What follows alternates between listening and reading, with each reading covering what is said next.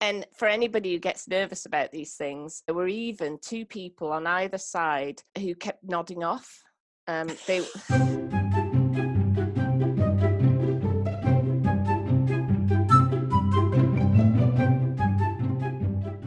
Hi, welcome to episode 37 of Art Juice with me, Louise Fletcher. And me, Alice Sheridan.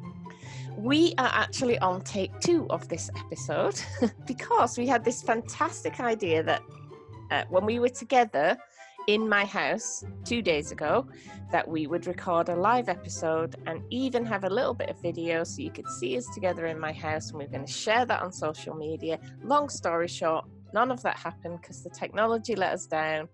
Everything went wrong.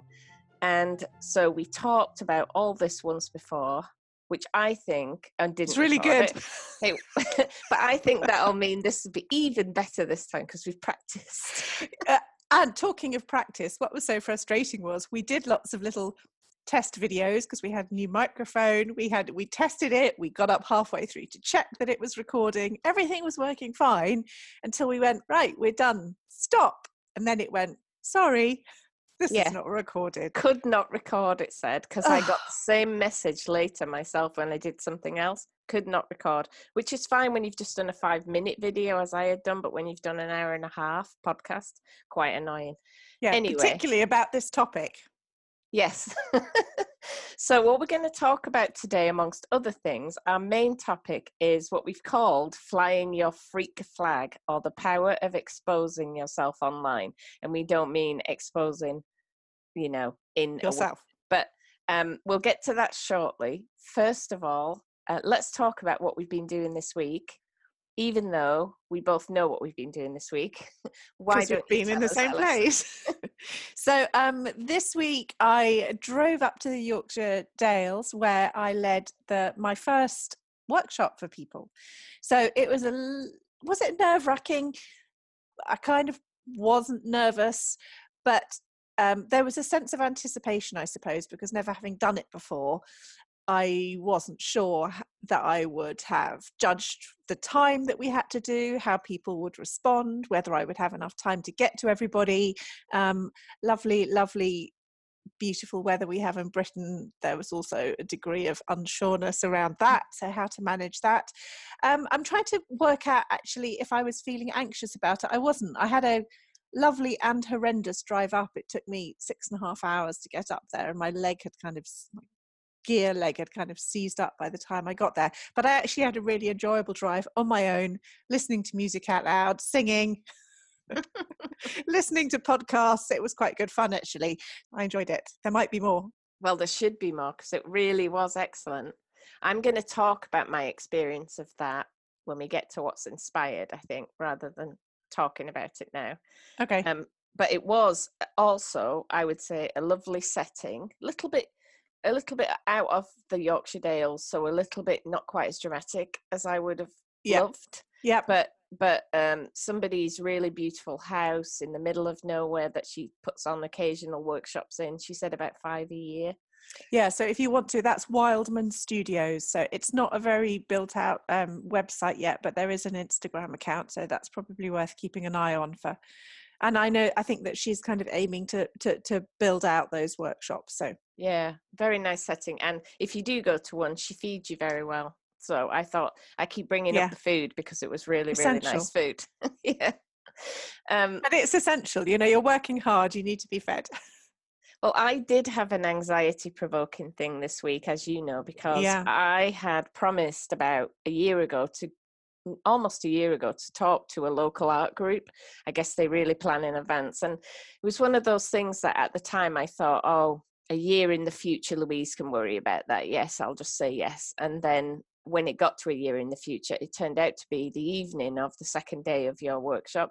So I had to fly back down home, which is about an hour, grab something to eat, and then go out to this place, which is about half an hour away, and get set up for my talk. And I was quite nervous about it, but I'd convinced myself not to be nervous, and I was all set. They told me just bring a memory stick with images on it, and everything else will be set up for you. And when I got there, I was greeted by a befuddled elderly gentleman who said, The lady who normally organises all this has gone to Italy, but we don't know how to work the projector. So I was wondering if you know anything about computers. And by then people were filing in. So there were probably 50 people there, maybe. I'm very bad at counting, but there was a row of chairs lined, 2 rows of chairs, and people were filing in. And if you're not a member of this art club, you pay a fee to come in. So people were paying their money, and all the time I was looking at a Windows computer, which I don't use, and a projector, which I never use. And it was Windows. I don't know if Windows is still like this, or they had an old computer, but you know those old kind with the plugs that screw? To plug a projector into the computer, you have a big plastic plug with 2 screws on either end. Wow. I think it's an old one. Wow, that's really old. I think it was old. I recognized it from my way in the past. Yeah. So first of all, it took me 10 minutes to find my own photos on Windows, because I was saying, well, where do things appear when you put a memory stick in? He was like, you're asking the wrong person. I'm so sorry. I don't know anything about computers. Anyway, ended up a janitor came and lent us a different projector, and he knew how to set it up. We got it working. Then the images were awful quality. So by the time they were blown up off this laptop onto this big screen, it was a big room with a big screen, they just looked awful. And I just thought at that point, we were 15 minutes in, I was about to start talking, and I thought, this is a disaster. So I might as well just relax about it, because it's they can't see anything that I'm showing them. It all just looks like a I was going to mess. say that this is the same thing, isn't it? Is that the anxiety about it was beforehand, was that you didn't know who was going to be there, what their experience was, what they were going to be interested in, how many people there were going to be, what space you would have available. There were lots of unknowns. And then when you get there in good time, prepared, ready to kind of, settle down nicely and feel like everything's going to, you've got time to get organized, then you're thrown in with this tech hiccup. What can you do at that point but just get on with it? Yeah. And for anybody who gets nervous about these things, that's exactly it. And there were even 2 people on either side who kept nodding off. They really did. They were quite elderly, really quite elderly, these 2 people, and they just kept nodding off. But when they woke up, the lady seemed like she was trying to listen. The man just seemed like he'd rather be anywhere except there. I think he maybe was there with his wife. But again, I just thought, okay, don't look at them then, because they're going to upset. That's going to upset you. Look at that person over there, looks really interested in everything that you're saying, or keep looking around the room and finding people look interested.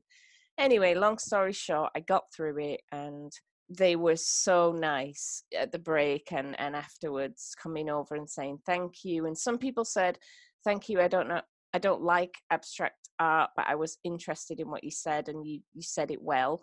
And some people said, I love abstract art, and nobody in this club ever wants to talk about it, so thank you for sharing.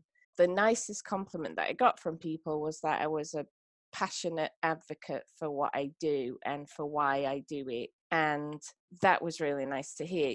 They got my enthusiasm. Yeah, because it was a long time, wasn't it? You had to fill 2 hours, 2 hours is a lot. Luckily, the 15 minutes mess up took away 15 minutes of what I had to say. Anyway, so I won't be doing it again, but I'm glad that I got through it. But do you know what? There will be something that will come up in the future. You might not know what it is yet, but there will be some time in the future where that will really stand you in good stead. And you didn't back out, you didn't bottle out, and you did it. And I didn't let people down, because someone who was on your course said that their local art group had a speaker who was supposed to speak, cancelled due to illness at the last minute, and everybody at the group slated her apparently, and she got a really bad reputation. But the worst part about that story is a few months later she died. She really was ill, but I just thought, if I cancelled, that would be me. Everybody would be like, she's the unprofessional one who didn't show up. So yeah.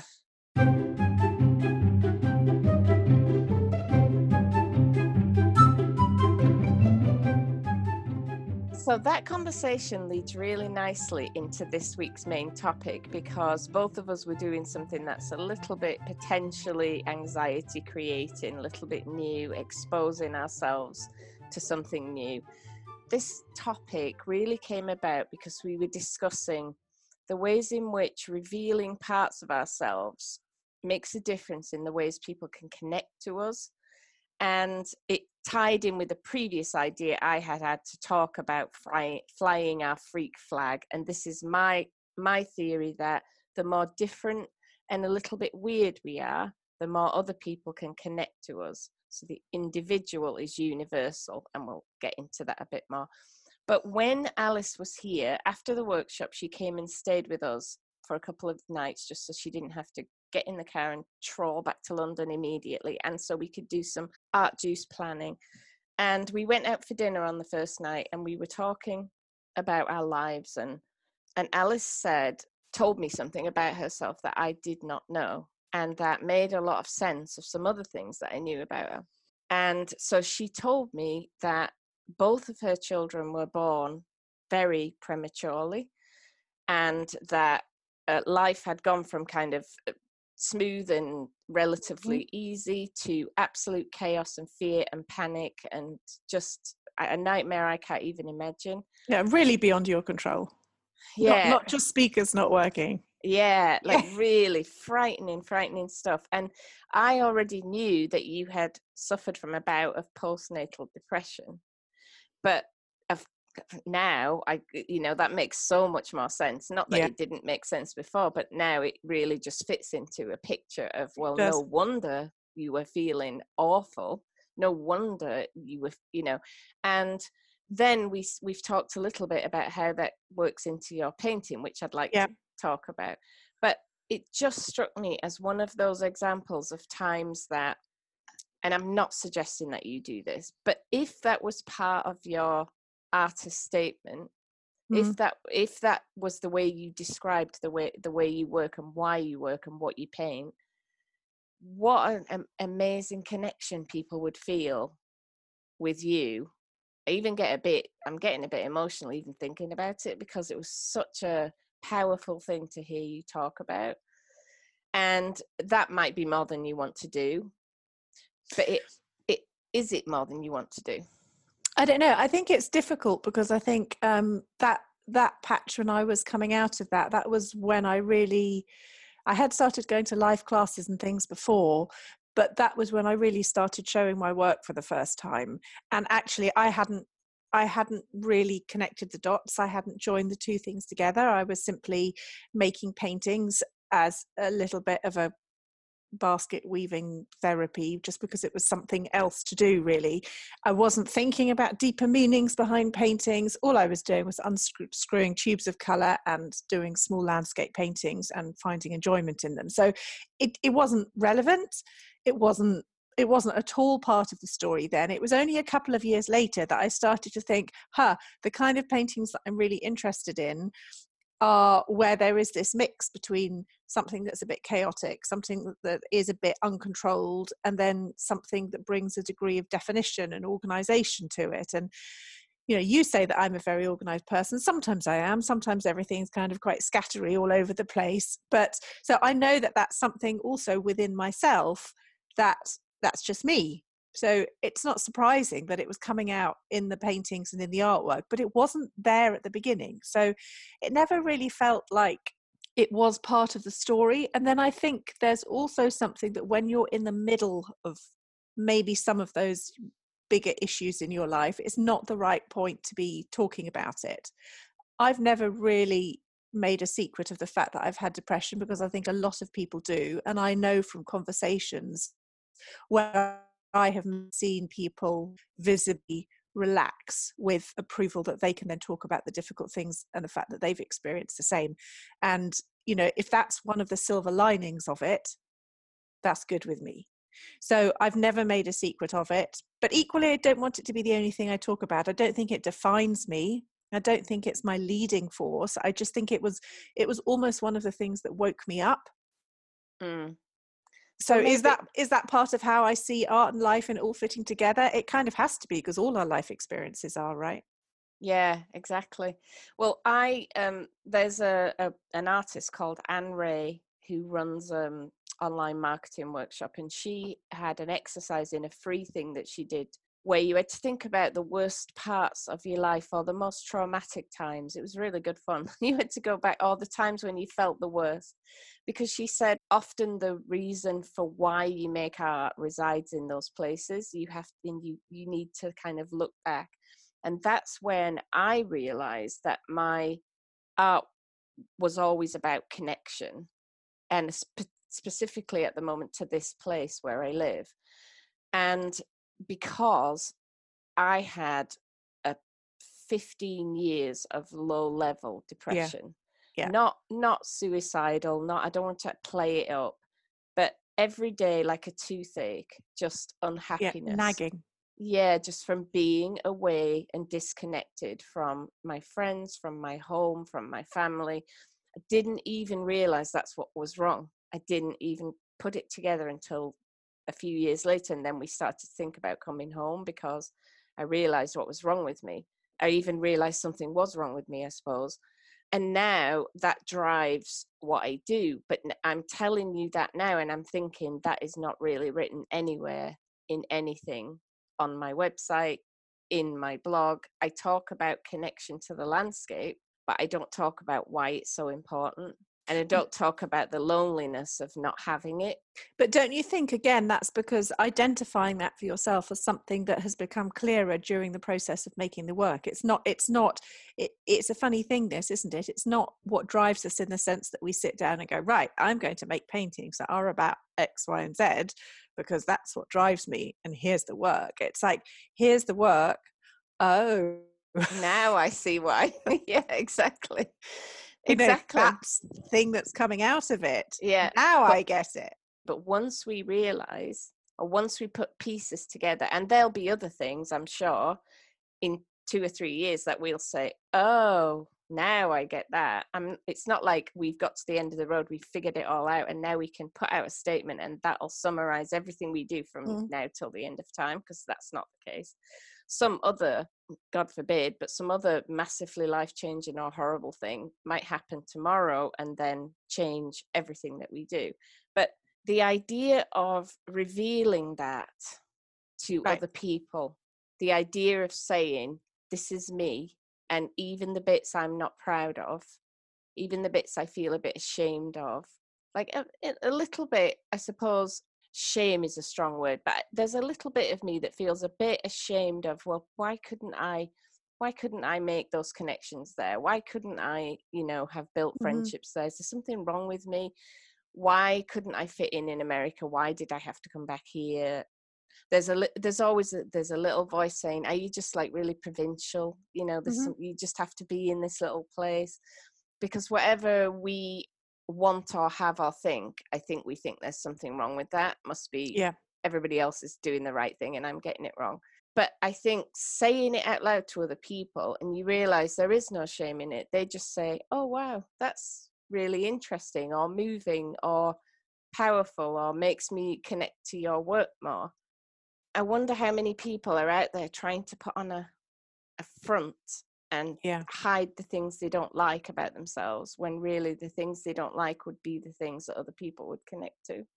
Yeah, I think you're right. But I think that, like I say, when you're right in the middle of things that are inevitably going to become important, A, you don't always recognize them for what they are, and B, you're not in a position to want to talk about them at all. So I think you don't want to go out and start waving your freak flag, like we say, until you're in a position where you're comfortable with it yourself. And I think in terms of feeling like you've got it all together, or that you've got to have it all together, when I first started doing all this, and more importantly, working out all the bits about how to make it visible, all the bits about putting it online, having a website, writing blog posts. The very first website that I had didn't have my name on at all. It was about something totally else. It was anonymous. I didn't even want to write a blog post and put my name to it, because I just felt like I was finding my feet. And that was all a natural transition. And certainly when I first put the website together, nobody was looking at it. So there were an awful lot of things on there that are, they were put up as a halfway measure, as a placeholder. Like I don't have a proper logo, which as an ex-graphic designer, I kind of know that I should, but it's been all right without it. And that feeling of, well, it's not going to be perfect and I can't do everything at once, so I'm just going to do the first thing. And then you realize that it's okay. It's weird. I was thinking about this driving back. It's almost become like, I don't want to go back and make it perfect now. I don't want to make it look too polished and too finished, because everything that I've done that's worked has been done on the basis of, well, this is what it is for now and it's going to have to be okay. Like you and your talk. Yeah. You know, because it's too tiring to make everything perfect all the time. Yes. And in my past business experience, I had times when we would do something, put it out there, work really hard on making it perfect, and then no one wanted it. And when you've worked really hard on making something perfect and you've just got the wrong business idea and no one wants it, that's a real waste of time and energy. It's better to just put something out as minimum viable, they call it, but minimum what you can get away with. But all of these things go back to your shame point. So I'm reading Brene Brown, Dare to Lead at the moment, which is quite interesting. I'm not going to read the whole bit to you, but it's a good read. I haven't read any of her other books. I've seen her TED Talks. If you haven't seen her TED Talk, highly recommend that you watch it. But there's something about reading. It's slower. It's at your pace. You can go through and underline the bits that make sense to you. And when you mentioned shame just now, she talks about shame and how it's kind of connected with, you know, ego and all the things that we do to protect ourselves. And I think some of the stuff that I've spoken about, like making sure your website looks polished, it's a front. And some of it is important because presenting your work as professional is a value that is important to me. It's strong for me. But equally, that feeling of having to be too polished and putting on an impression of somebody that's not me, particularly having come out of this experience, I suppose, of depression and working out how that was going to influence my thinking going forward, I knew I didn't want to do that anymore. So I had to work out, you know, somewhere along that edge where it was okay. And that's probably something that I'm still dealing with in other areas of my life, you know? Yeah. There's another element to this flying your freak flag, which I wanted to bring up, which is it's not always trauma that we're hiding. Sometimes it's what we want to do seems different or unfashionable or not the right thing.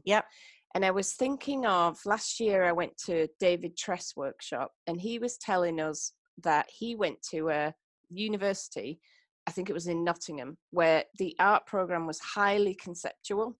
And he went there because he was interested in becoming a conceptual artist. But pretty much as soon as he got there, he realized he didn't want to do conceptual art. He wasn't interested. And what he really wanted to do was highly realistic watercolor painting. So that's what he did.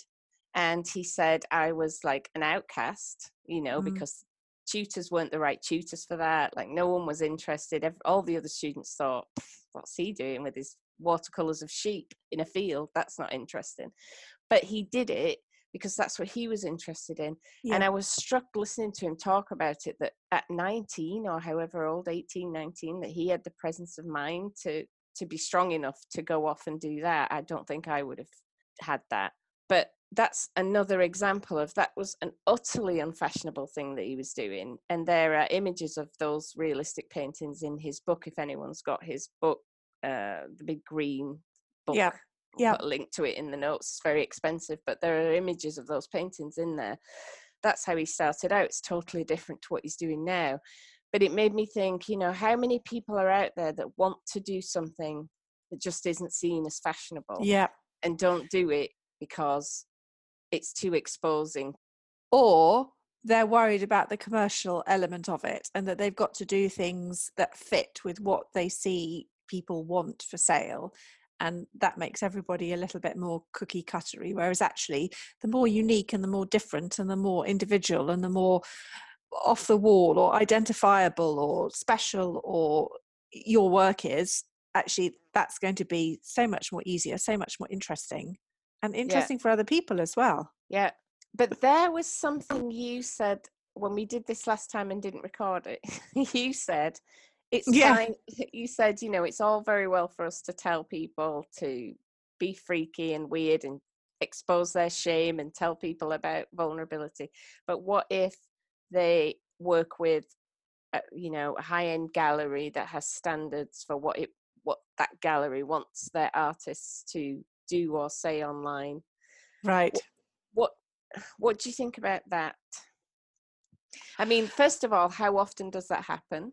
I think some galleries do control that, and it's more to do with galleries who are a little bit old school in their thinking, and I understand it, but it's coming from a place of protecting themselves rather than opening up to the benefits that can come from having people understand more about the artist's work. It's very similar to this stuff that's been kicking off of the BBC this week, which is a political journalist, newsreader, I guess, and she made a comment which, actually, if you listen to the comment, I don't think she was making a huge judgment, but she was reacting to something that Donald Trump said, and there's been a lot of fuss about whether she should simply report the facts on the news. She was actually pushed into making a comment by her co-presenter, and then there's been a fuss that there shouldn't be any of her viewpoint in it at all. And one of the discussions that I was listening to, it was saying, actually, that's the direction that things are going in. The danger is that we have this area where there is a crossover, because the availability of social media, people being able to broadcast, whether it's YouTube, whether it's Twitter, we are almost flooded with different people's personal opinions and viewpoints. Yes, there's an issue where you're trying to kind of untie one thread from another, but it's generally the direction that society is going in that when we're given some information in a very dry sense without any personal human context, it becomes a little bit hard for us to relate to it. And therefore, as artists, where that is so much an important part of making your art, I think it's very difficult to show your art in a truly whole context if you can't discuss some of these things and know what goes into it. I mean, I know when I go to an exhibition, there's two layers. There's simply responding visually to what you see in front of you. And then there's another layer, which is where you understand the story behind it, how that artist was working, what their previous life history was. And this is relevant whether it's contemporary art or historical art. When you understand more about it, then you go, oh, okay, I get it. That makes sense. You understand all about, the society, cultural issues at the time, and all of a sudden it makes more sense and it has more impact. So I think if you have a gallery that's really saying that you can't, for example, have a blog on your website, or they limit what you do on social media, I think it makes life really tough. Yeah, I think it does too. And if you are restricted in that way, that's, I suppose, a choice that you make. You balance out either this gallery is so lucrative for me that this just makes perfect sense for me to give up this aspect, but are they? And if they're not that lucrative for you, I would argue that there's another way to connect with buyers, which is by being more personal, connecting individually on social media or wherever, in person, and revealing more of yourself and your process. Which leads into a whole other issue of what if you just don't even want to do any of that? And, is it something that you can lead yourself into gently in small steps? But if you really just feel, oh my gosh, this sounds terrible, I don't want to do any of this, then I think perhaps, going down the pursuing gallery route is a better option. Yeah, because we're not saying everybody has to reveal all their personal traumas if you're really not comfortable in revealing that stuff. But we are saying even just revealing a painting halfway through that's a bit of a mess and a struggle that you're having with it, is enough to connect with someone else. Yeah, and there's a very positive side on this. So maybe I'll finish with just reading this. So this is from the Brené Brown book, Dare to Lead. And she's talking about an analyst, Jim Hollis, describes the ego as the thin wafer of consciousness floating on an iridescent ocean called the soul. So basically what we do to protect ourselves. So our fear about sharing this is the part that's kind of stopping us from doing it, and underneath that is the soul. And this is so appropriate for artists. He writes, we're not here to fit in, be well balanced, or provide exemplar for others. We're here to be eccentric, different, perhaps strange, perhaps merely to add our small piece, our little clunky, chunky selves to the great mosaic of being. As the gods intended, we are here to become more and more ourselves. And you're not going to do that by trying to fit in and not pushing those little sides of you that are unique and special and different. How's that? I love that. It's We good, should isn't have it? maybe just read Brene Brown's book out loud. And she's probably a lot better at this than we are.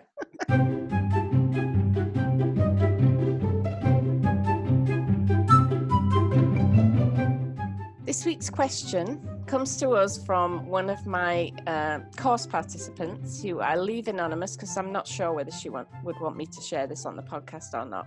But she was struggling with making a perfect painting, and this is something I'm taking them through. I'm challenging them to do things which are uncomfortable and which don't look good.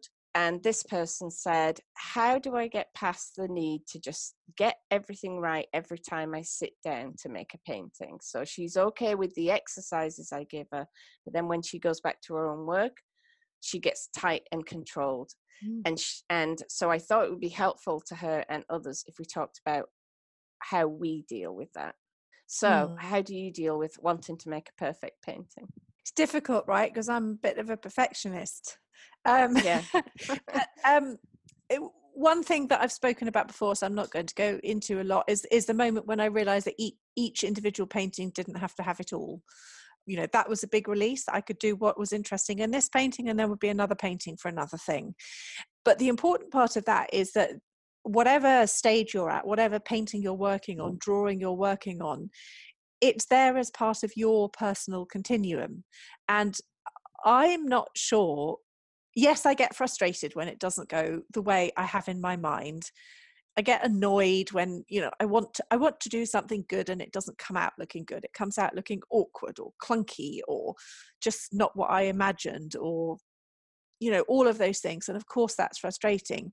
But did I ever expect it to be good, particularly at the beginning? I don't think I did, because, you know, everybody that you look at who has achieved something, whether it's through practice, it's through experience. So why would I expect my paintings to be any good when I've only been painting for 6 months compared to people who have been exploring paint as a medium and how they use it for decades? Yeah, I suppose it's the imagining that the people you're looking at who've been doing it for decades, perhaps you imagine that they never had that clunky, ugly bit. Perhaps Oh, but you you know imagine. they do. You know they do, because whenever you look at an art book or, you know, retrospective of somebody, where you go back to those, they usually have pages at the beginning of where they were at art school, and they have these kind of awkward little still lives and awkward little self-portraits. And you know, the voice isn't there yet. It's like you haven't relaxed into it yet, and I think that takes a long time. Yeah, I think so too. And I think the way I when I thought about this, I thought it's because making perfect paintings is not actually the aim for me. Now, like, of course, I love it when a painting turns out well. I don't mean to say I don't, but it's the process of doing it that's the fun part, and it's the living in the uncertainty of what's going to happen next that's actually the big bonus to me of this doing this for a living. Because the other things I've done for a living in the past, they had rules and ways you did things and processes, and this is, it gives us for the rest of our lives, however long that is, something to explore and do and find out about. And if we could actually sit down and make a perfect painting every time, we wouldn't have that. And then, I don't know, we'd have to watch telly or something. Because if you could do it perfect every time, you're just going through the motions, aren't you then? Yeah. I think that's the thing. Then it's just a task rather than something that you're exploring and investigating. And I think doing things and getting them wrong and failure with a very small f, little tiny f, is, you know, it has to be part of it. You know, whether it's a whole sheet drawing that's a failure, or whether it's actually, you know, failures and moments of failures within paintings themselves are often what make them really interesting to look at. When it's too perfect, when it's too polished, it's not quite so interesting to look at. So getting comfortable with this idea of getting it wrong as part of the sequence, but it's not even that it's part of the sequence that leads to getting it good. It's often the interesting and important part of the sequence in itself. I think that's kind of two different levels, isn't it, of thinking of perfect and getting things right and getting things wrong. Yeah, and I think that's a really good way of wrapping that up for our anonymous questioner. It's this idea that it's the difference between learning that this is a journey that you're on and thinking that there's a destination that you're going to get to. And once you accept that there isn't a destination, it gets exciting. Yeah. And you never know what's going to happen next. But we do recognise and share in your frustration as well.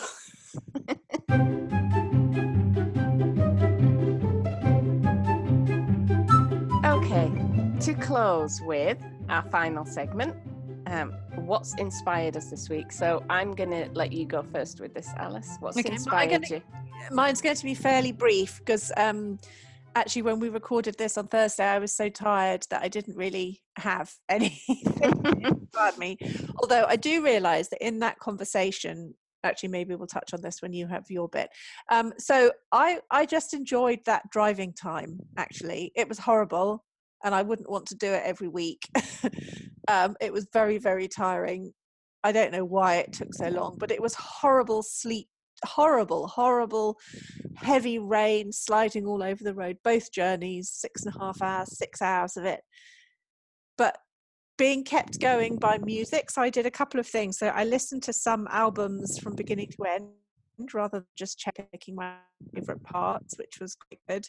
And just weird things like coming home, particularly having done the first version of this podcast and thought about this, you know, the bit on a motorway where you're overtaking and you've got to overtake a lorry and you have that part where you almost can't see. And I remember when my husband was teaching me how to drive and it was the first time I'd been on motorway in those conditions and I was like, but I can't see, and he just kept going, put your foot on the accelerator, drive through it, you know, because I just hit the part where I couldn't see because of the spray from the lorry, and I was like, whoa, what's happening here? I don't like this, I feel really unsafe. And he was like, drive through it.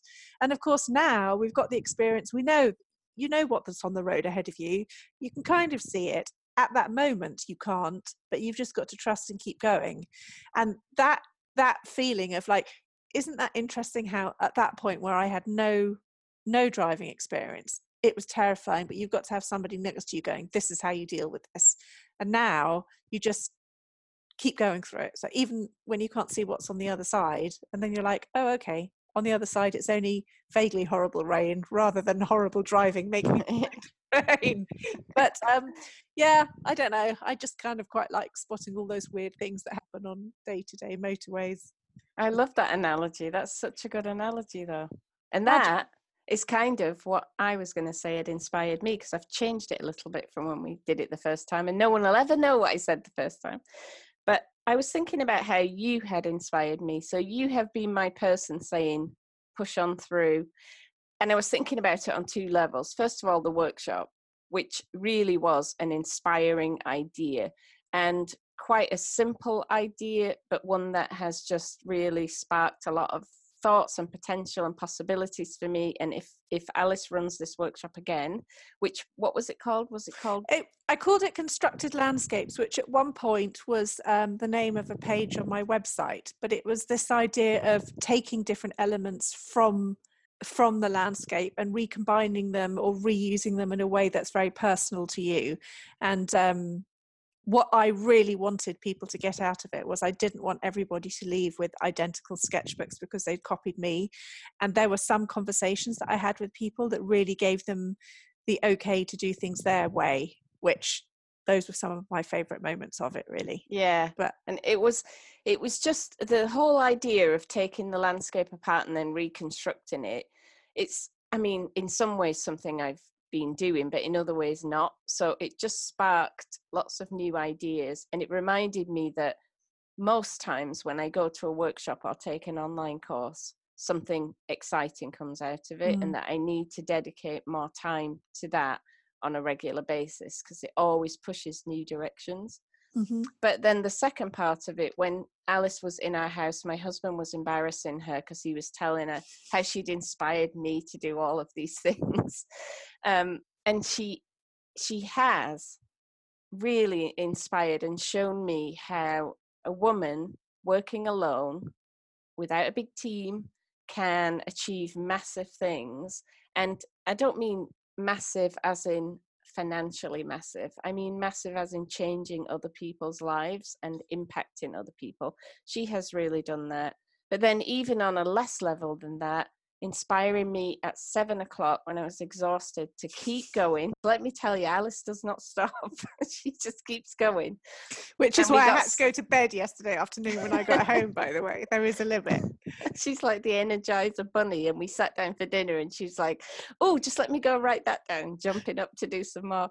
But really, you've just been such an inspiration. So I really thank you for that. The point about this is that it goes two ways, I think, you know. And this perhaps is part right back to the why it's worth putting yourself out there, because you don't know until you do that. You don't know what impact is. That's impact on other people is not, well, kind of is the reason that I'm doing this, because I just know that I was stuck without it and I didn't find that there was, or I didn't know that there was anything out there that would help me. But we also talked, and we're going to talk about this in one of our well-planned future episodes, just the idea of kind of setting intentions. And at the beginning of the year, before, I suppose this podcast had been a little seed of an idea in both our minds. And I had written down basically in my book for this year, collaboration with a big circle around it. I didn't even know what it meant, but I knew that that's what I wanted to be, something that I brought more into my business kind of world, I guess. And I didn't know what that meant at the time, but that's what I found with having you this year. We do our separate things, we do things together, but it's really nice to find somebody else who you can kind of bounce ideas off, who sees some things the same and some things in a very different way. So thank you. You're and welcome. for the gin and tonic. Yeah, at some point during the planning, I was just saying something and Alice said, shall we have a gin and tonic before we discuss this? Yeah.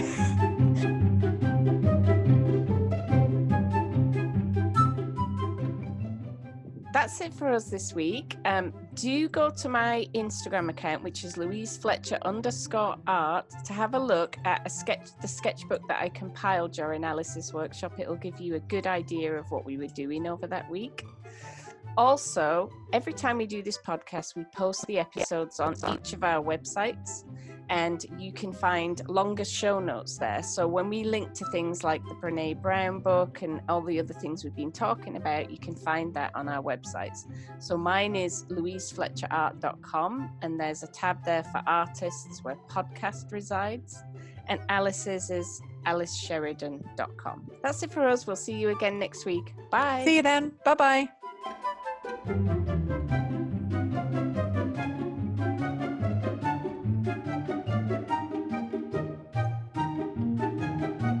Yeah. I think lost my train of thought because I was typing notes. I was going to say, hang on.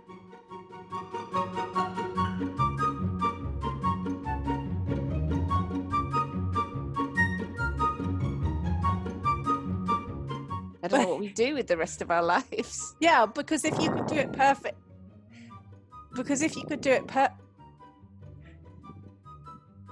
We're breathing. We're what? I can't stop that.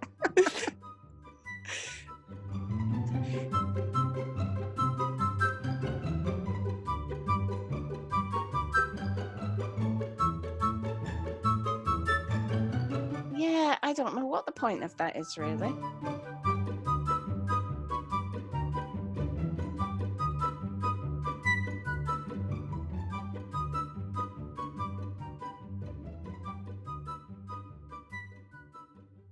Just say lots going on. Okay, so lots going on.